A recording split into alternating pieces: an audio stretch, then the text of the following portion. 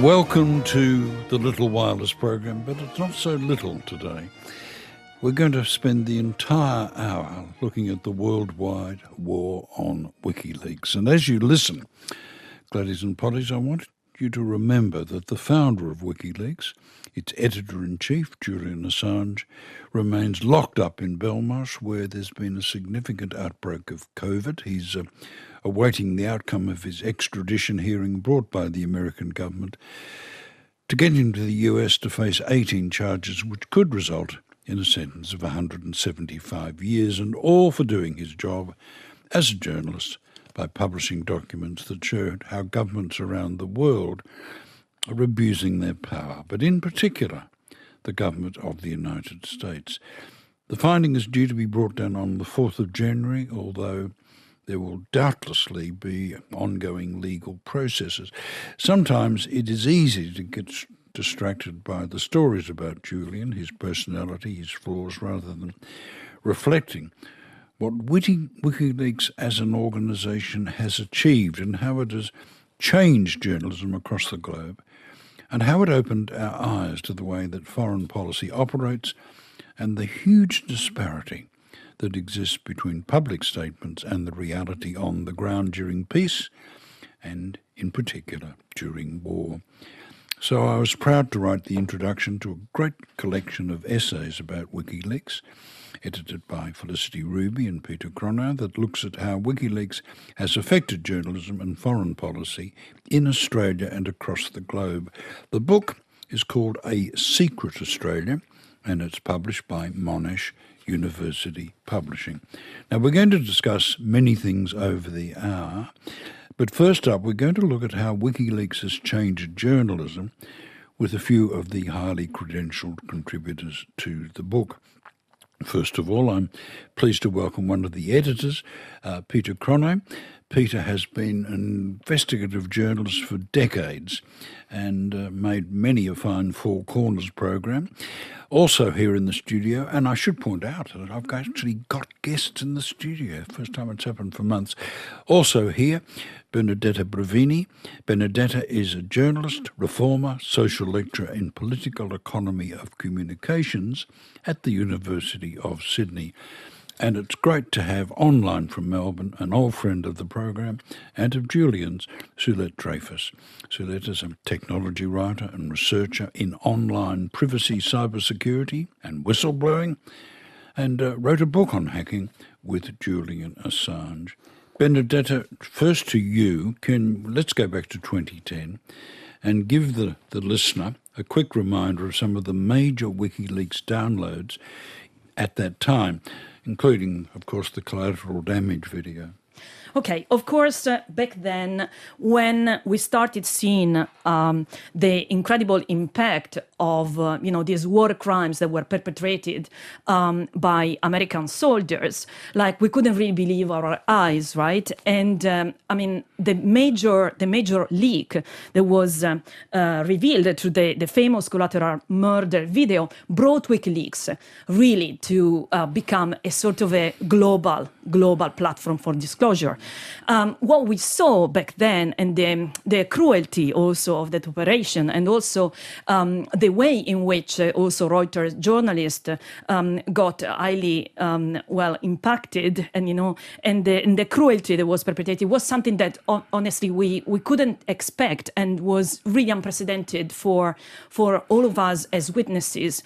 What I have to say is that already back then, there was a major question about the impact of the editing that was taking place back then. And actually, suddenly, major commentators start saying, okay, was this actually in the public interest, or was this endangering, for example, the people on the ground? Because this was already one of the major questions that was asked back then.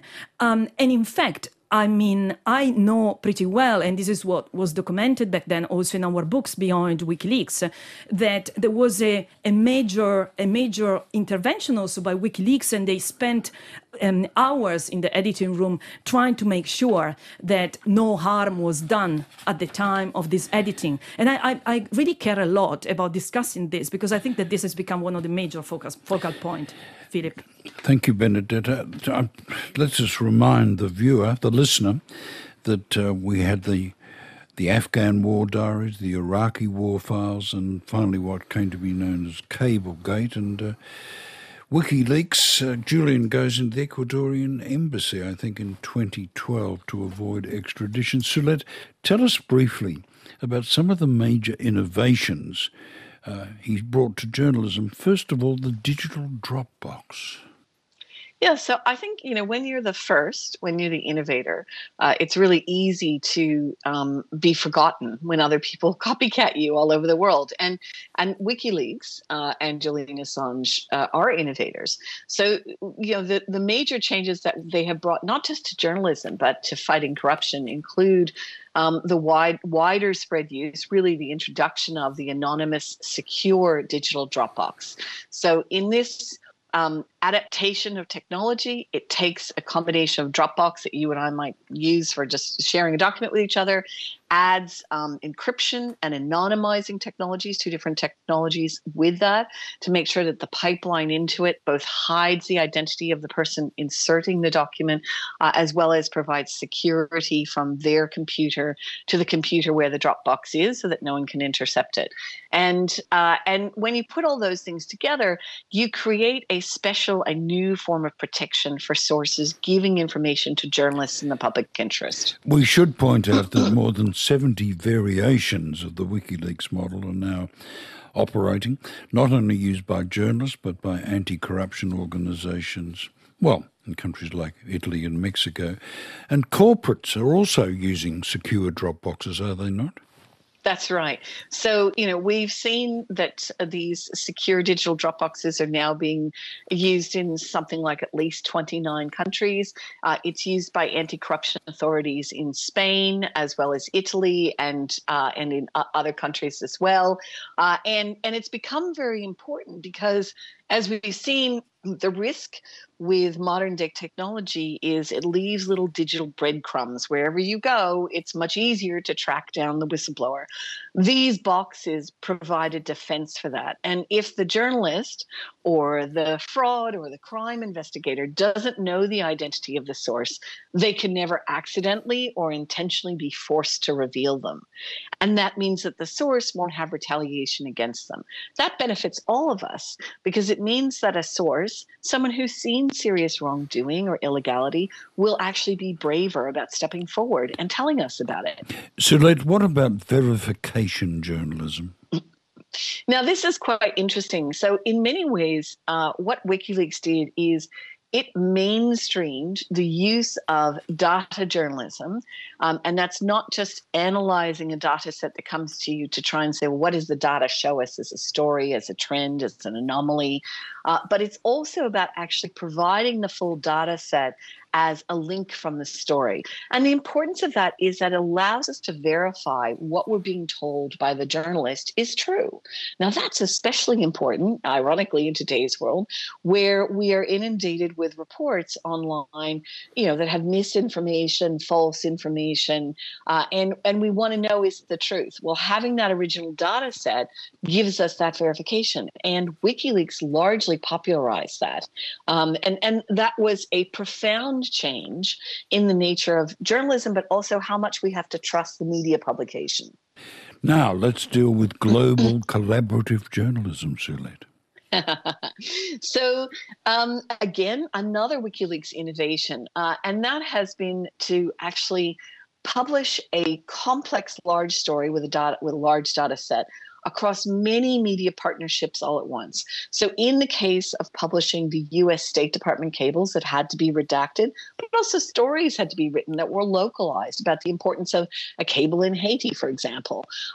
They actually formed a publisher partnerships with media outlets of at least 89 media outlets in different countries around the world. Sometimes there were, in fact, two publications in the same country. So, for example, in Italy, La Repubblica and L'Espresso, and they coordinated between them, as well as across not-for-profit publishers. And with this, the world benefited from it because you've got the local knowledge of the journalists who understand the particular issue being dealt with, for example, in the cable, but you've got the international knowledge of WikiLeaks, the publisher, giving context to it. This model that WikiLeaks created at scale is exceptionally prescient.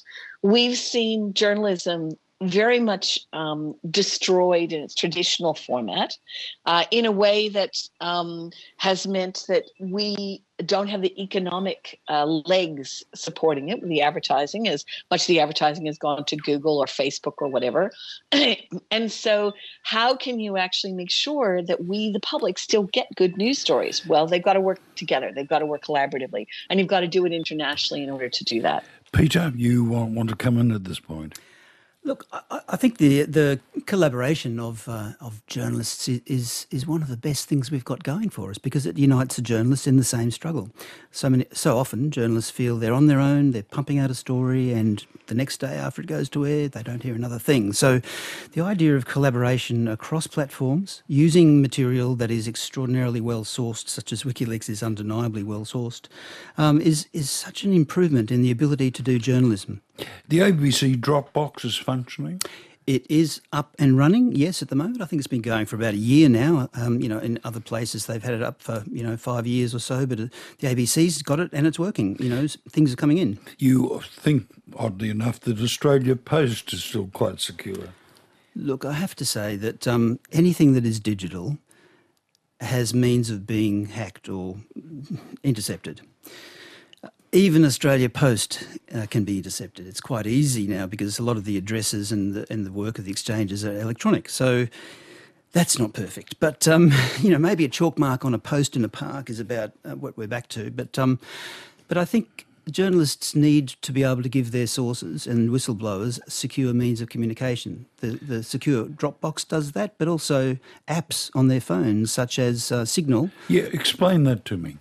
Well, something like Signal is no doubt a target of the NSA and Australia's ASD because they want to find nefarious people. However, what it is, it's encryption at both ends, and the only way it can be intercepted is by somebody putting a bug on your phone.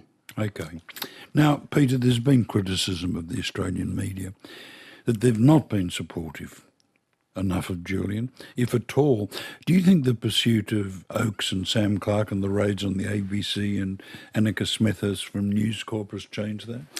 Look, without a doubt, whilst those raids were a very serious, concerning step against Australian journalism, it also united thousands of journalists across the country, including News Limited and the ABC and others gathered together to make statements about the right to know and ran a campaign, spoke to Parliament. I think it's done probably something that all sorts, years of persuasive books like ours, it was done in a minute by having News Limited and the ABC raided within 2 days of each other.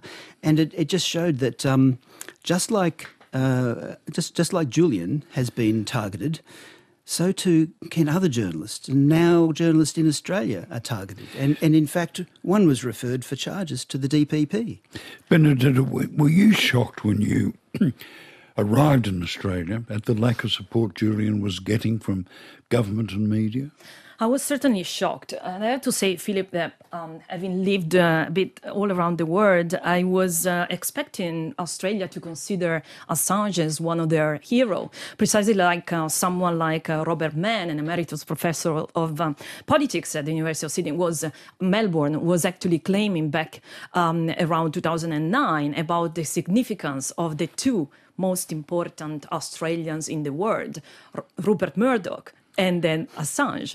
But then it didn't really... I made the same point in my introductory essay. Fantastic. Australia has produced the two most powerful media figures on the planet. Absolutely. And I think that I was coming to Australia with this idea in mind, that for sure, because he challenged power, because he helped really establishing this incredible set of releases and disclosure. And there is another point that actually hasn't emerged yet in this conversation, that is always, we tend to really focus on the way in which WikiLeaks has changed journalism, but also in terms of structural changes to the media systems, global media systems. WikiLeaks have done so much, and I think we should credit it for.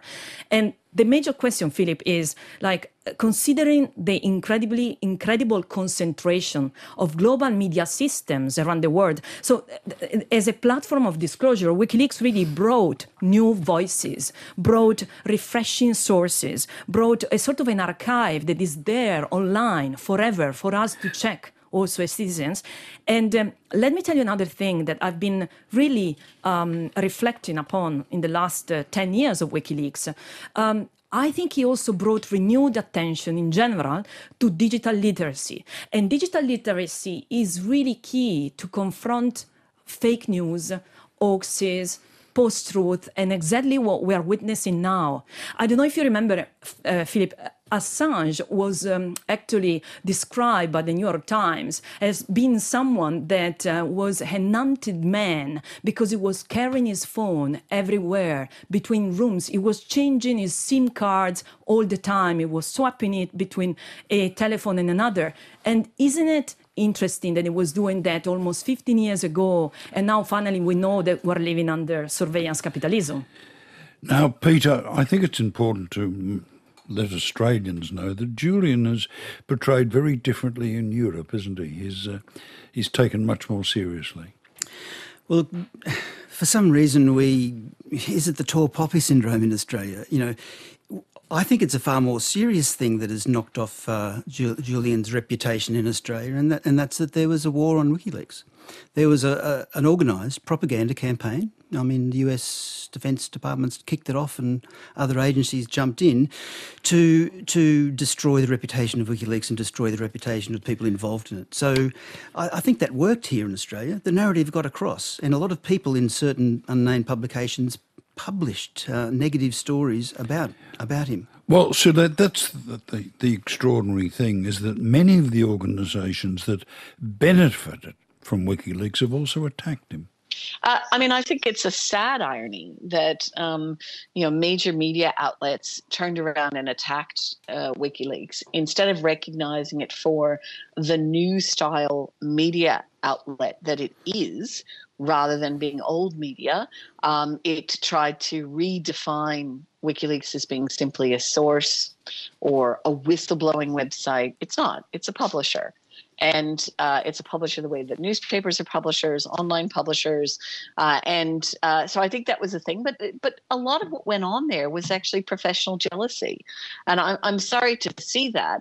I think that the latter day leaders of a number of these publications have come out speaking against Julian Assange's extradition to the United States on the basis that it's a terribly dangerous precedent for journalism, because you don't want the U.S. to simply throw journalists in jail or extradite them and throw them in jail at will because they say things that the government doesn't like. And they've realized that it would be big trouble for them if this goes ahead.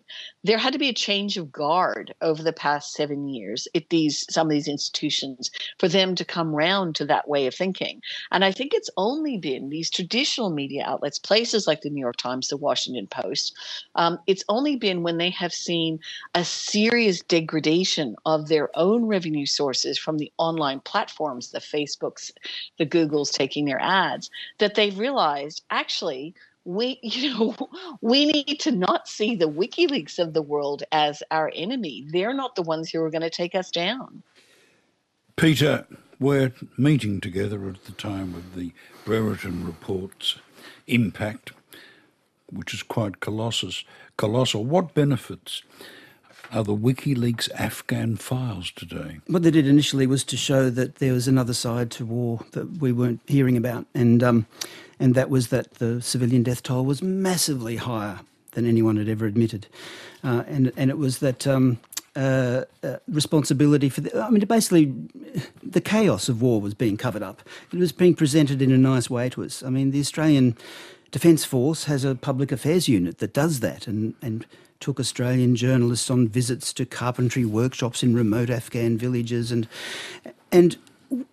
however, WikiLeaks leaked a particular document, ran a leaked document, which quoted Kevin Rudd saying he was terrified by what was happening in Afghanistan. At the very same time, Defence Public Relations is saying, things are going well, we're helping girls go to school, we're training young boys how to use hammers and saws. And I saw that stuff. I worked on programs where we were getting footage showing that sort of stuff, when the reality behind it was much starker. We heard rumours about war crimes being conducted by Australians, about nasty events being done, but finding a whistleblower, finding someone to talk about it beyond the rumour, enormously difficult. But nonetheless, everyone knew from the WikiLeaks reports that there was another side to war we were not hearing about. Benedetta, media concentration is an important factor, isn't it? Oh, certainly. Actually, media concentration is one of the crucial pillars for democracy. And actually, if we have too much of it, democracy cannot really function. So the interesting thing is that whenever we talk about media concentration, and I see this happening, but I also saw this and I witnessed this in the UK when I took part to the proceedings of the Leveson inquiry by participating in the work of the Coalition for Media Reform. That was a coalition of journalists and academics and civil society organizations trying to propose reforms for these major issues that we faced. Let's remember that back then we had the phone hacking scandal that saw the Murdoch empire really being challenged back then. And very often I get asked this question, how do we actually manage to sort out our democracy in light of this level of concentration? Well, I think that WikiLeaks was certainly an interesting platform to try to challenge also this incredible level of concentration. So having new sources and having new platforms for disclosure was, and indeed, offered a solution. But it's not only that. So if we have more time maybe to discuss this later. Unfortunately, we can't do that, but because Part 2 of the program is rapidly approaching. But Sulette, you've known Julian for a very long time, longer than any of us. He was trying to make governments more transparent, but in a way, the reverse has happened. I think to some degree it's true, to the extent that, he grew up in small town Queensland. He saw firsthand the impact of the Bjelke-Petersen era. Don't you worry about that. Cash in brown paper bags going to state ministers as bribes. And he understood that transparency really was the best disinfectant. The problem is that in creating this incredibly innovative application of technology to journalism, it was so impactful that those who were the wrongdoers in government, those with corporate, corruption ties, have had to amp up their ability to do spin and lies. And that's exactly what they've done. They've sort of raised it to a new level. And so to that extent, the swing back has been quite severe. But I'm a big believer in data analysis and critical thinking. If you have the data and you have media outlets like WikiLeaks with enough resources and enough protection legally to do the analysis and to broadcast it, and we can teach our population in schools and through listening to shows like yours, Philip, critical thinking, then we have all the right ingredients to turn this around. Peter, we've seen an immense increase in pressure on journalists, haven't we? Yeah, look, we have, Philip, the ability to hunt journalists has become much easier for authorities because everywhere we go, we make an electronic footprint, and it's almost impossible to escape that. So unless a government is absolutely trustworthy, unless a government has proper oversight by the Inspector General of Intelligence and Security, unless those things are working perfectly, there are chances where overreach can occur. And that's already happened. I think there's been admissions that some of the metadata uses have been, unapproved, that signatures from various approving magistrates haven't been quite spot on. And what it means is that journalists have a constant fear. Are they destroying someone's life by phoning them? When you phone a public servant, should you say, have you got enough super before this call? Is your relationship strong enough before we have this conversation? Because I've had it happen to me, a public servant I rang out of the blue, a not too controversial topic, but boy, was he pounced on because someone looked up his phone records and knew it was a journalist. So now I take the most extraordinary measures to not use normal telephone systems because of that problem, and to use encryption. I wondered why you had the pigeons with you, so that's... Look, I've always enjoyed the company of pigeons. They're fluffy little fellows, and when you're there fighting for justice and human rights in the world, you need a fluffier companion. Benedetto, how are you feeling about the future of investigative journalism and the capacity for media to report on national security issues here? Well, certainly, as also Sulette mentioned, we saw a sort of a counter action as a result of the leaks, and we saw actually metadata laws being adopted radically, especially within the Five Eye coalition, if I may, or alliance, and so this is certainly not a positive effect, and I totally acknowledge that. But I really think that actually what is relevant is that technology alone can never, save journalism. What we need is actually more jobs for journalists. We need more funding for public interest journalists. We need regulation that will help achieving this. And whenever we, as media reformers, mention regulation, we get told, oh, we are intervening. But we wouldn't be here at the ABC if it wasn't for media regulation.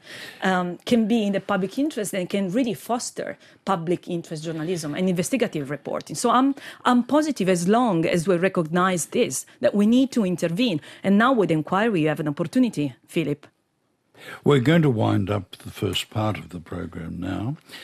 Coming up soon, what we learn about foreign policy from WikiLeaks. But now it's time to thank my three guests: Sulette Dreyfus, technology writer and researcher in online privacy, cybersecurity and whistleblowing. And as you know, Sulette has written a book on hacking with Julian Assange.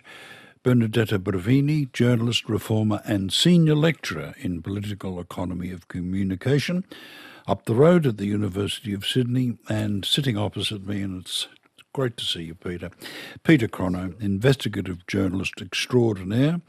And as I said, he's been a producer on ABC's Four Corners for years and decades. And he's the co-editor of A Secret Australia with Felicity Ruby. LNL on Radio National.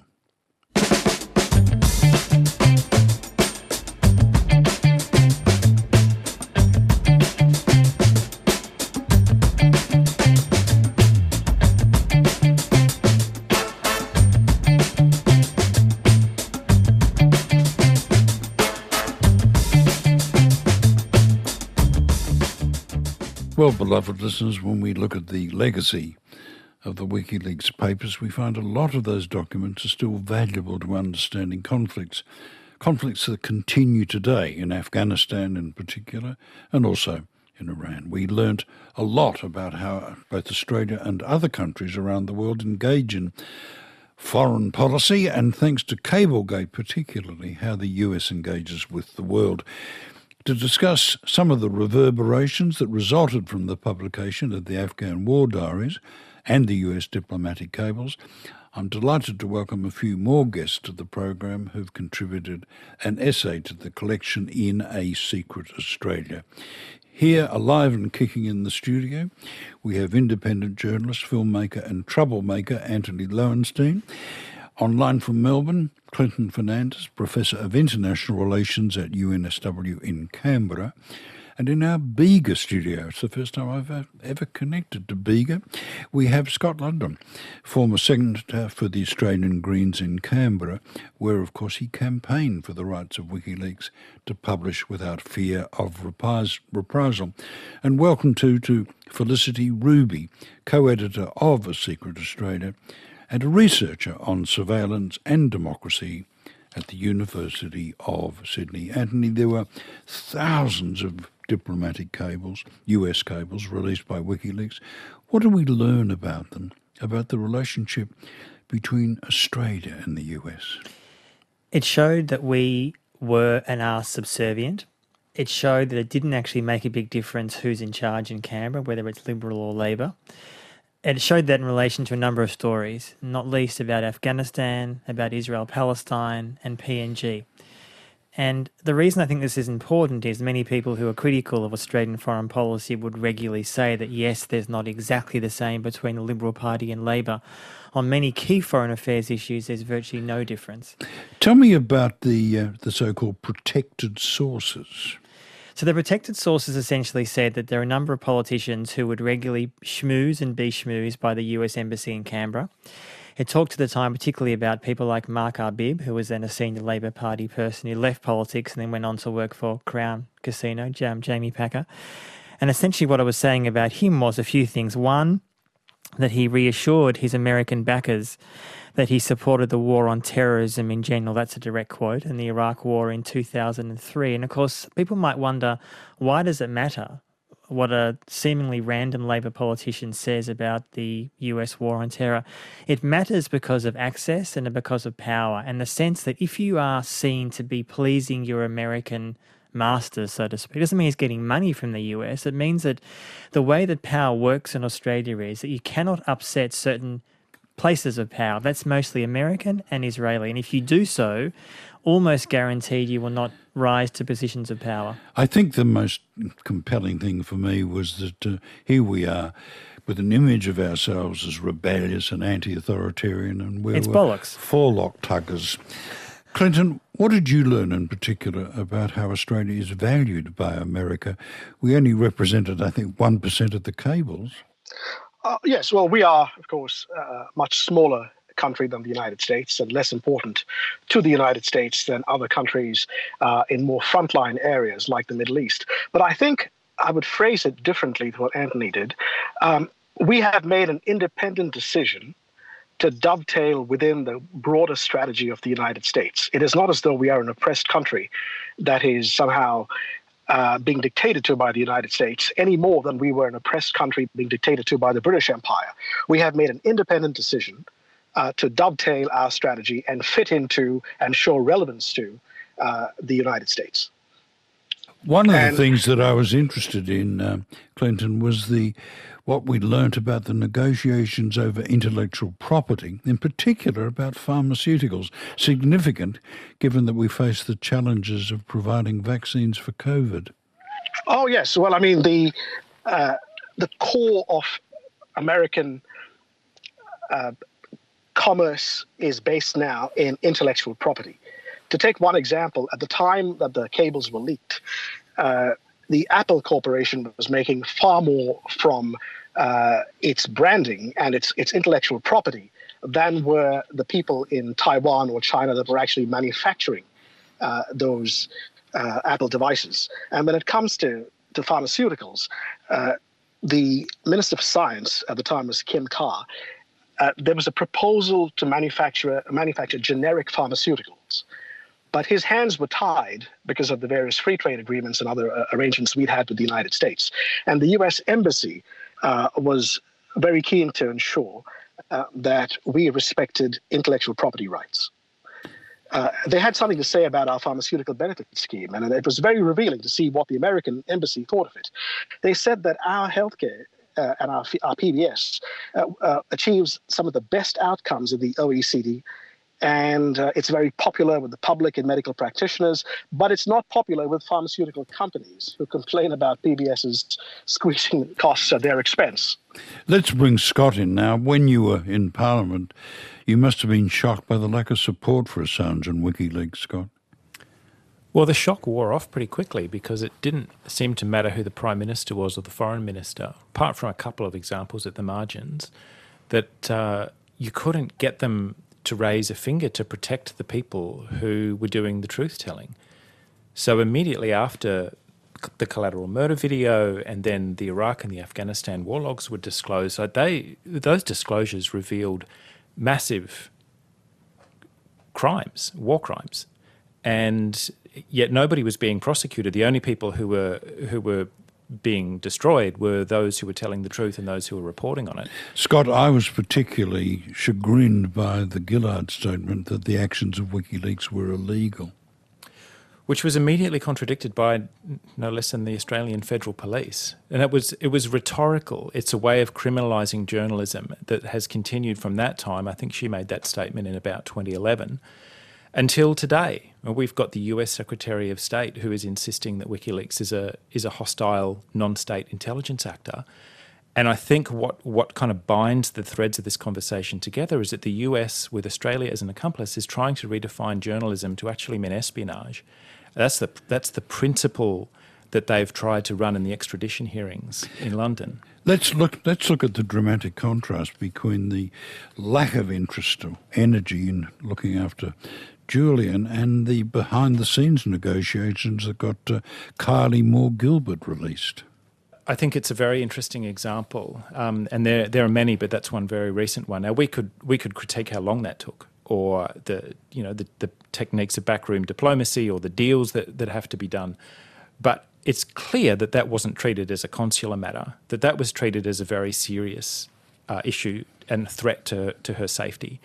And so they pulled out all stops, and they secured her freedom, as they did for Peter Greston, as they've done for others before. Whereas with Julian, who hasn't been arrested in Iran or Egypt, he's being prosecuted by the United States government. They insist on treating it as though it's a consular issue, as though the guy's lost his passport or something, and it's unconscionable. But it's rhetorically how they make it look as though they've done something for him. Back to you, Anthony. What did the publication of the war diaries reveal about our concerns about the war in Afghanistan? This, in some ways, is the most revealing, Philip, because it also shows how relevant it is today. So we talked a little bit about Kevin Rudd, who was then Prime Minister. And one of the things he was saying privately to the US was that the future of the country, quote, scared the hell out of him, despite his government, our government, sending more police instead of troops to the war-torn country. And what he said, very interestingly, was that he described the French and German fight against the Taliban as, quote, organising folk dancing festivals. Now, obviously, he was being maybe rather, in his view, funny. But the truth is, what this shows is that there has been a profound disconnect. This is the longest war in modern history. Australia still is in that war in non-troop form. The US is obviously still there. The war logs also showed massive, as Scott rightly said, human rights abuses, killings, extrajudicial killings, etc. And one of the things that I think has still not been adequately revealed and discussed to this day, and which WikiLeaks touches on, the only way the US and our allies essentially were allowed to continue in that country for 20 years is partnering with the worst elements of that country, namely warlords and other kind of figures. And Australia in Uruzgan province was directly not just implicated, but was proud of the fact that they were working with warlords in Uruzgan.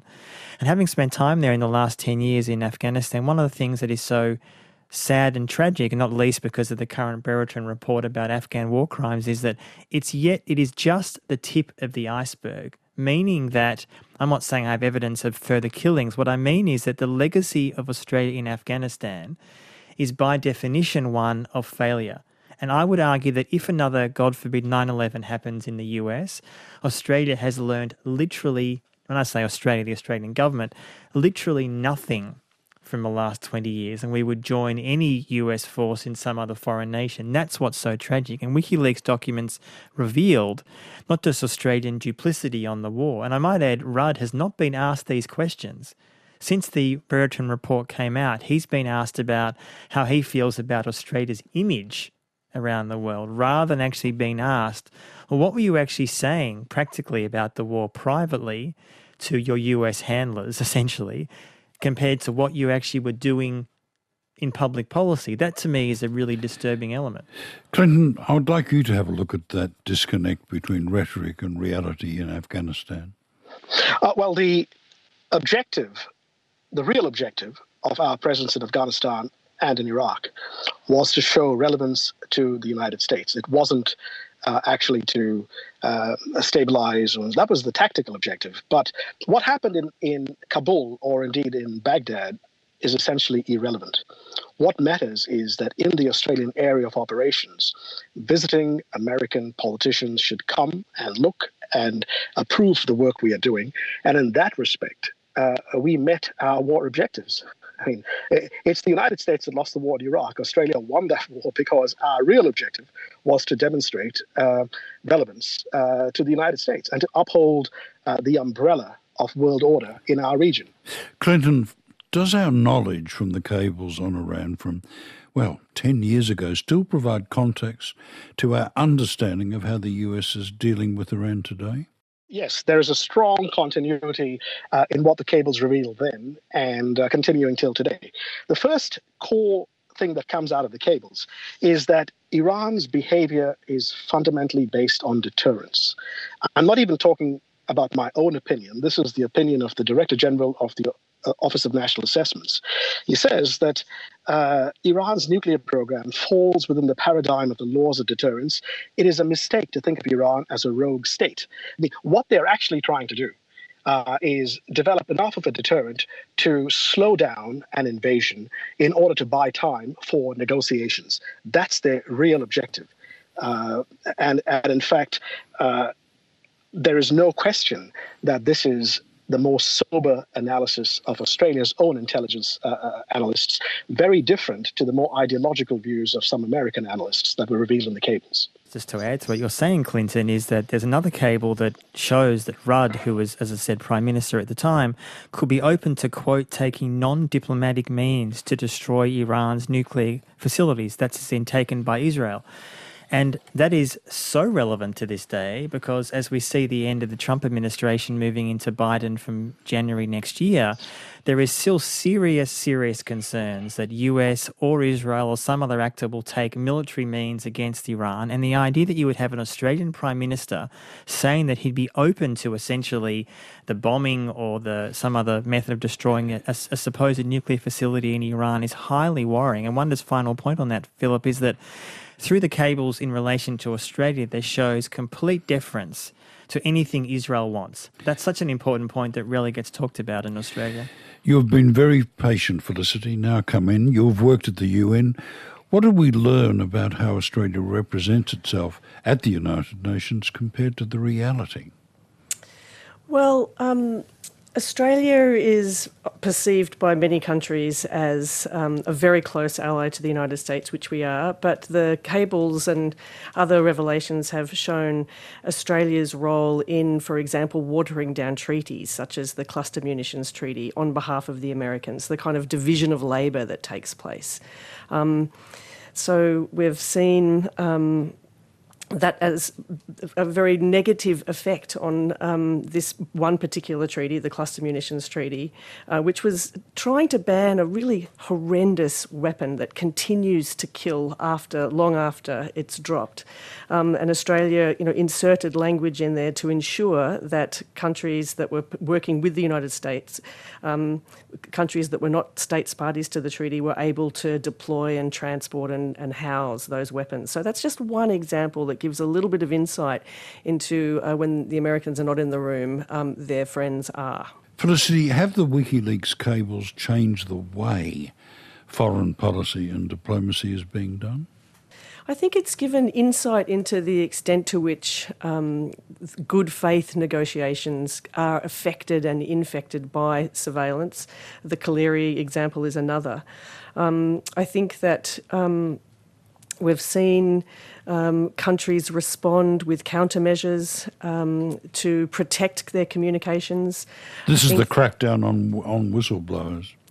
Yeah, well, there's certainly been a crackdown on Assange and WikiLeaks, but also that's increasingly been seen as repressive and undermining of freedom of speech and freedom of the press. And there has been crackdowns on whistleblowers, but they keep coming forward. Wrongdoing keeps being seen and reformed with sunlight. And that reform is only possible if we know what's going on. And so international treaty negotiations and the privacy of communications are improved when people know what's going on. Do you think there's been a hint of a move towards acting more diplomatically? Look, power's been put on notice that technology isn't just useful for surveilling the public, that the public can indeed, surveil power too. And that's probably shifted culture and practice. It's impossible to prove what hasn't happened, and it's difficult to document anything really in secret organisations or indeed in diplomatic encounters. But the idea that things that are written down and things that are recorded can become public, I think will make diplomacy more diplomatic and international relations more careful about how they go about business. Anthony, has it actually had an influence on foreign policy? It's an interesting question. It's one I think about a lot. I think in the last 10 years on a lot of issues that I've written about, foreign policy and governments essentially have acted just as brutally as before. I think what it has done, though, is two things. One, to make many governments far more careful about what may or may not get leaked. I mean, Edward Snowden's revelations a few years after these cables in 2013 were frankly equally as significant because they showed that essentially, and again, Australia's role in this is vital, that it showed in some ways that we have a complete situation where surveillance is not just ubiquitous, that everyone is being surveilled, yes, to different degrees. So to me, what foreign policy has slightly changed in the last 10 years is the public is more aware of it. What is required is politicians to be far more open to changing those policies. Clinton, I don't think you entirely agree with Anthony. I believe that the cables have made a difference in the sense that they have shed light on matters that were previously unknown. They have confirmed certain things that we already suspected, and they have definitely provided insights. It's the interpretation, I think, we put on these things that we probably defer. I don't, for instance, believe that we are dictated to by, say, Israel, but rather Israel, like us, upholds the umbrella of American power in its region. And so we have to make compromises, or at least our leaders believe we have to make compromises, and subordinate, in much the same way we subordinate our foreign policy to the United States wishes. But it's not. It's an independent decision. It's a deliberate choice that we've made. We are not an exploited colony of the United States. Yeah. If I could rephrase my core proposition, it's that the American objective, which we support, is a pro-US political order that translates into a permissive environment for international financial institutions and business corporations. Now, we benefit, or at least our corporations benefit from that, but of course the lion's share of the benefit comes from the United States. But that is what is actually meant by a rules-based international order. It is a pro-American political order that we share in and we benefit from, and the aim is to provide a permissive environment for finance and business corporations. I'll tell you one thing that has radically changed, though, Philip, in the last 10 years is that any journalist who's serious about their work will use WikiLeaks cables and all WikiLeaks documents all the time. I mean, that to me is something that far too few journalists publicly want to acknowledge today. Anthony, you have some criticisms of WikiLeaks. What are they? I have over the years. I mean, there's been times where there's certain comments that Julian's made I didn't agree with. I mean, he's human. He says things I don't agree with. There's elements of... But fundamentally, what's important, and I've been a supporter of WikiLeaks since the beginning, is that WikiLeaks itself as an organisation has released more vital cables and documents than any news organisation in my lifetime. The criticisms I've had, and I mentioned some of them in the book, are minor. That what's currently at stake here is a man's life. He faces life imprisonment, if not death, in a US prison. And I think what's also at stake here is what journalism is and what it should be, which namely is that it should have the right to publish. WikiLeaks is a news organisation, and someone like me, who's written and reported from places like Afghanistan, Honduras and Haiti and elsewhere, regularly uses WikiLeaks documents to reveal the reality of a world. And what's so depressing to me is, although, yes, there are some media organisations and journalists that acknowledge that, for sure there are, too few do. Because to me, the strength of WikiLeaks and Assange and what he's created, and I think which will be copied by others, is essentially it's a threat of a good example. That's why he has to be destroyed by the US government. So they think. Felicity, a comment? The first time I had coffee with Peter, we came up with the idea of this book because we wanted these kinds of questions to be discussed. What is Australia's role in the world? How are we perceived? And with whom are we working? And it's really to draw attention to the archive that is WikiLeaks and what you can find out about Australia that we put this book together. Scott, I ended the first part of this program by talking about unexpected consequences, unforeseen consequences of WikiLeaks. I would have thought that one of them has been the rise of repression that we've observed right here. I think there is, and I don't think we can put that down to WikiLeaks, although there were certainly the government, even when I was in my old job, you could see the government moving to try and prevent anything like that from ever happening again. But I think it's part of a larger pattern that's unfolding right around the world. It's the cycle that we're caught in of right-wing populism and kind of peculiarly Australian brand of bogan authoritarianism, which has really got its teeth in now.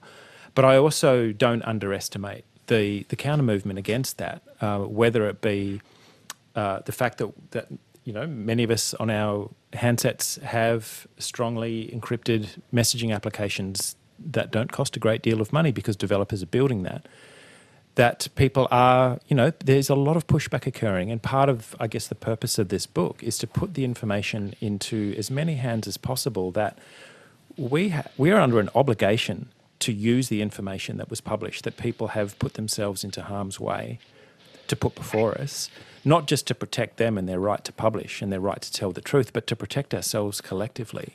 Felicity, I had the great pleasure of retweeting the glad tidings that the book is selling like the clappers. It's a big hit on Amazon of all things.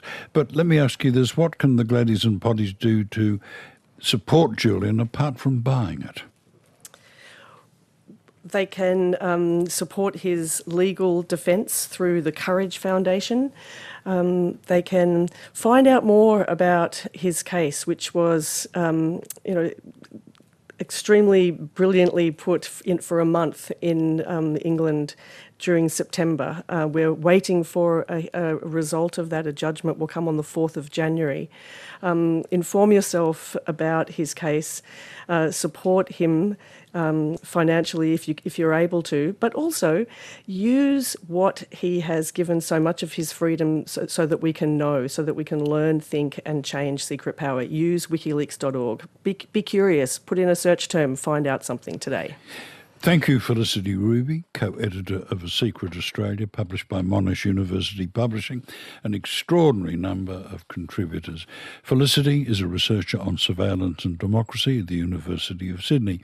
Good to have you in the studio, Anthony Lowenstein, independent journalist, filmmaker and author. Thank you, Clinton Fernandez, Professor of International Relations at UNSW in Canberra. And thank you too, Scott Ludlam, former Senator and Communications spokesperson for the Australian Greens.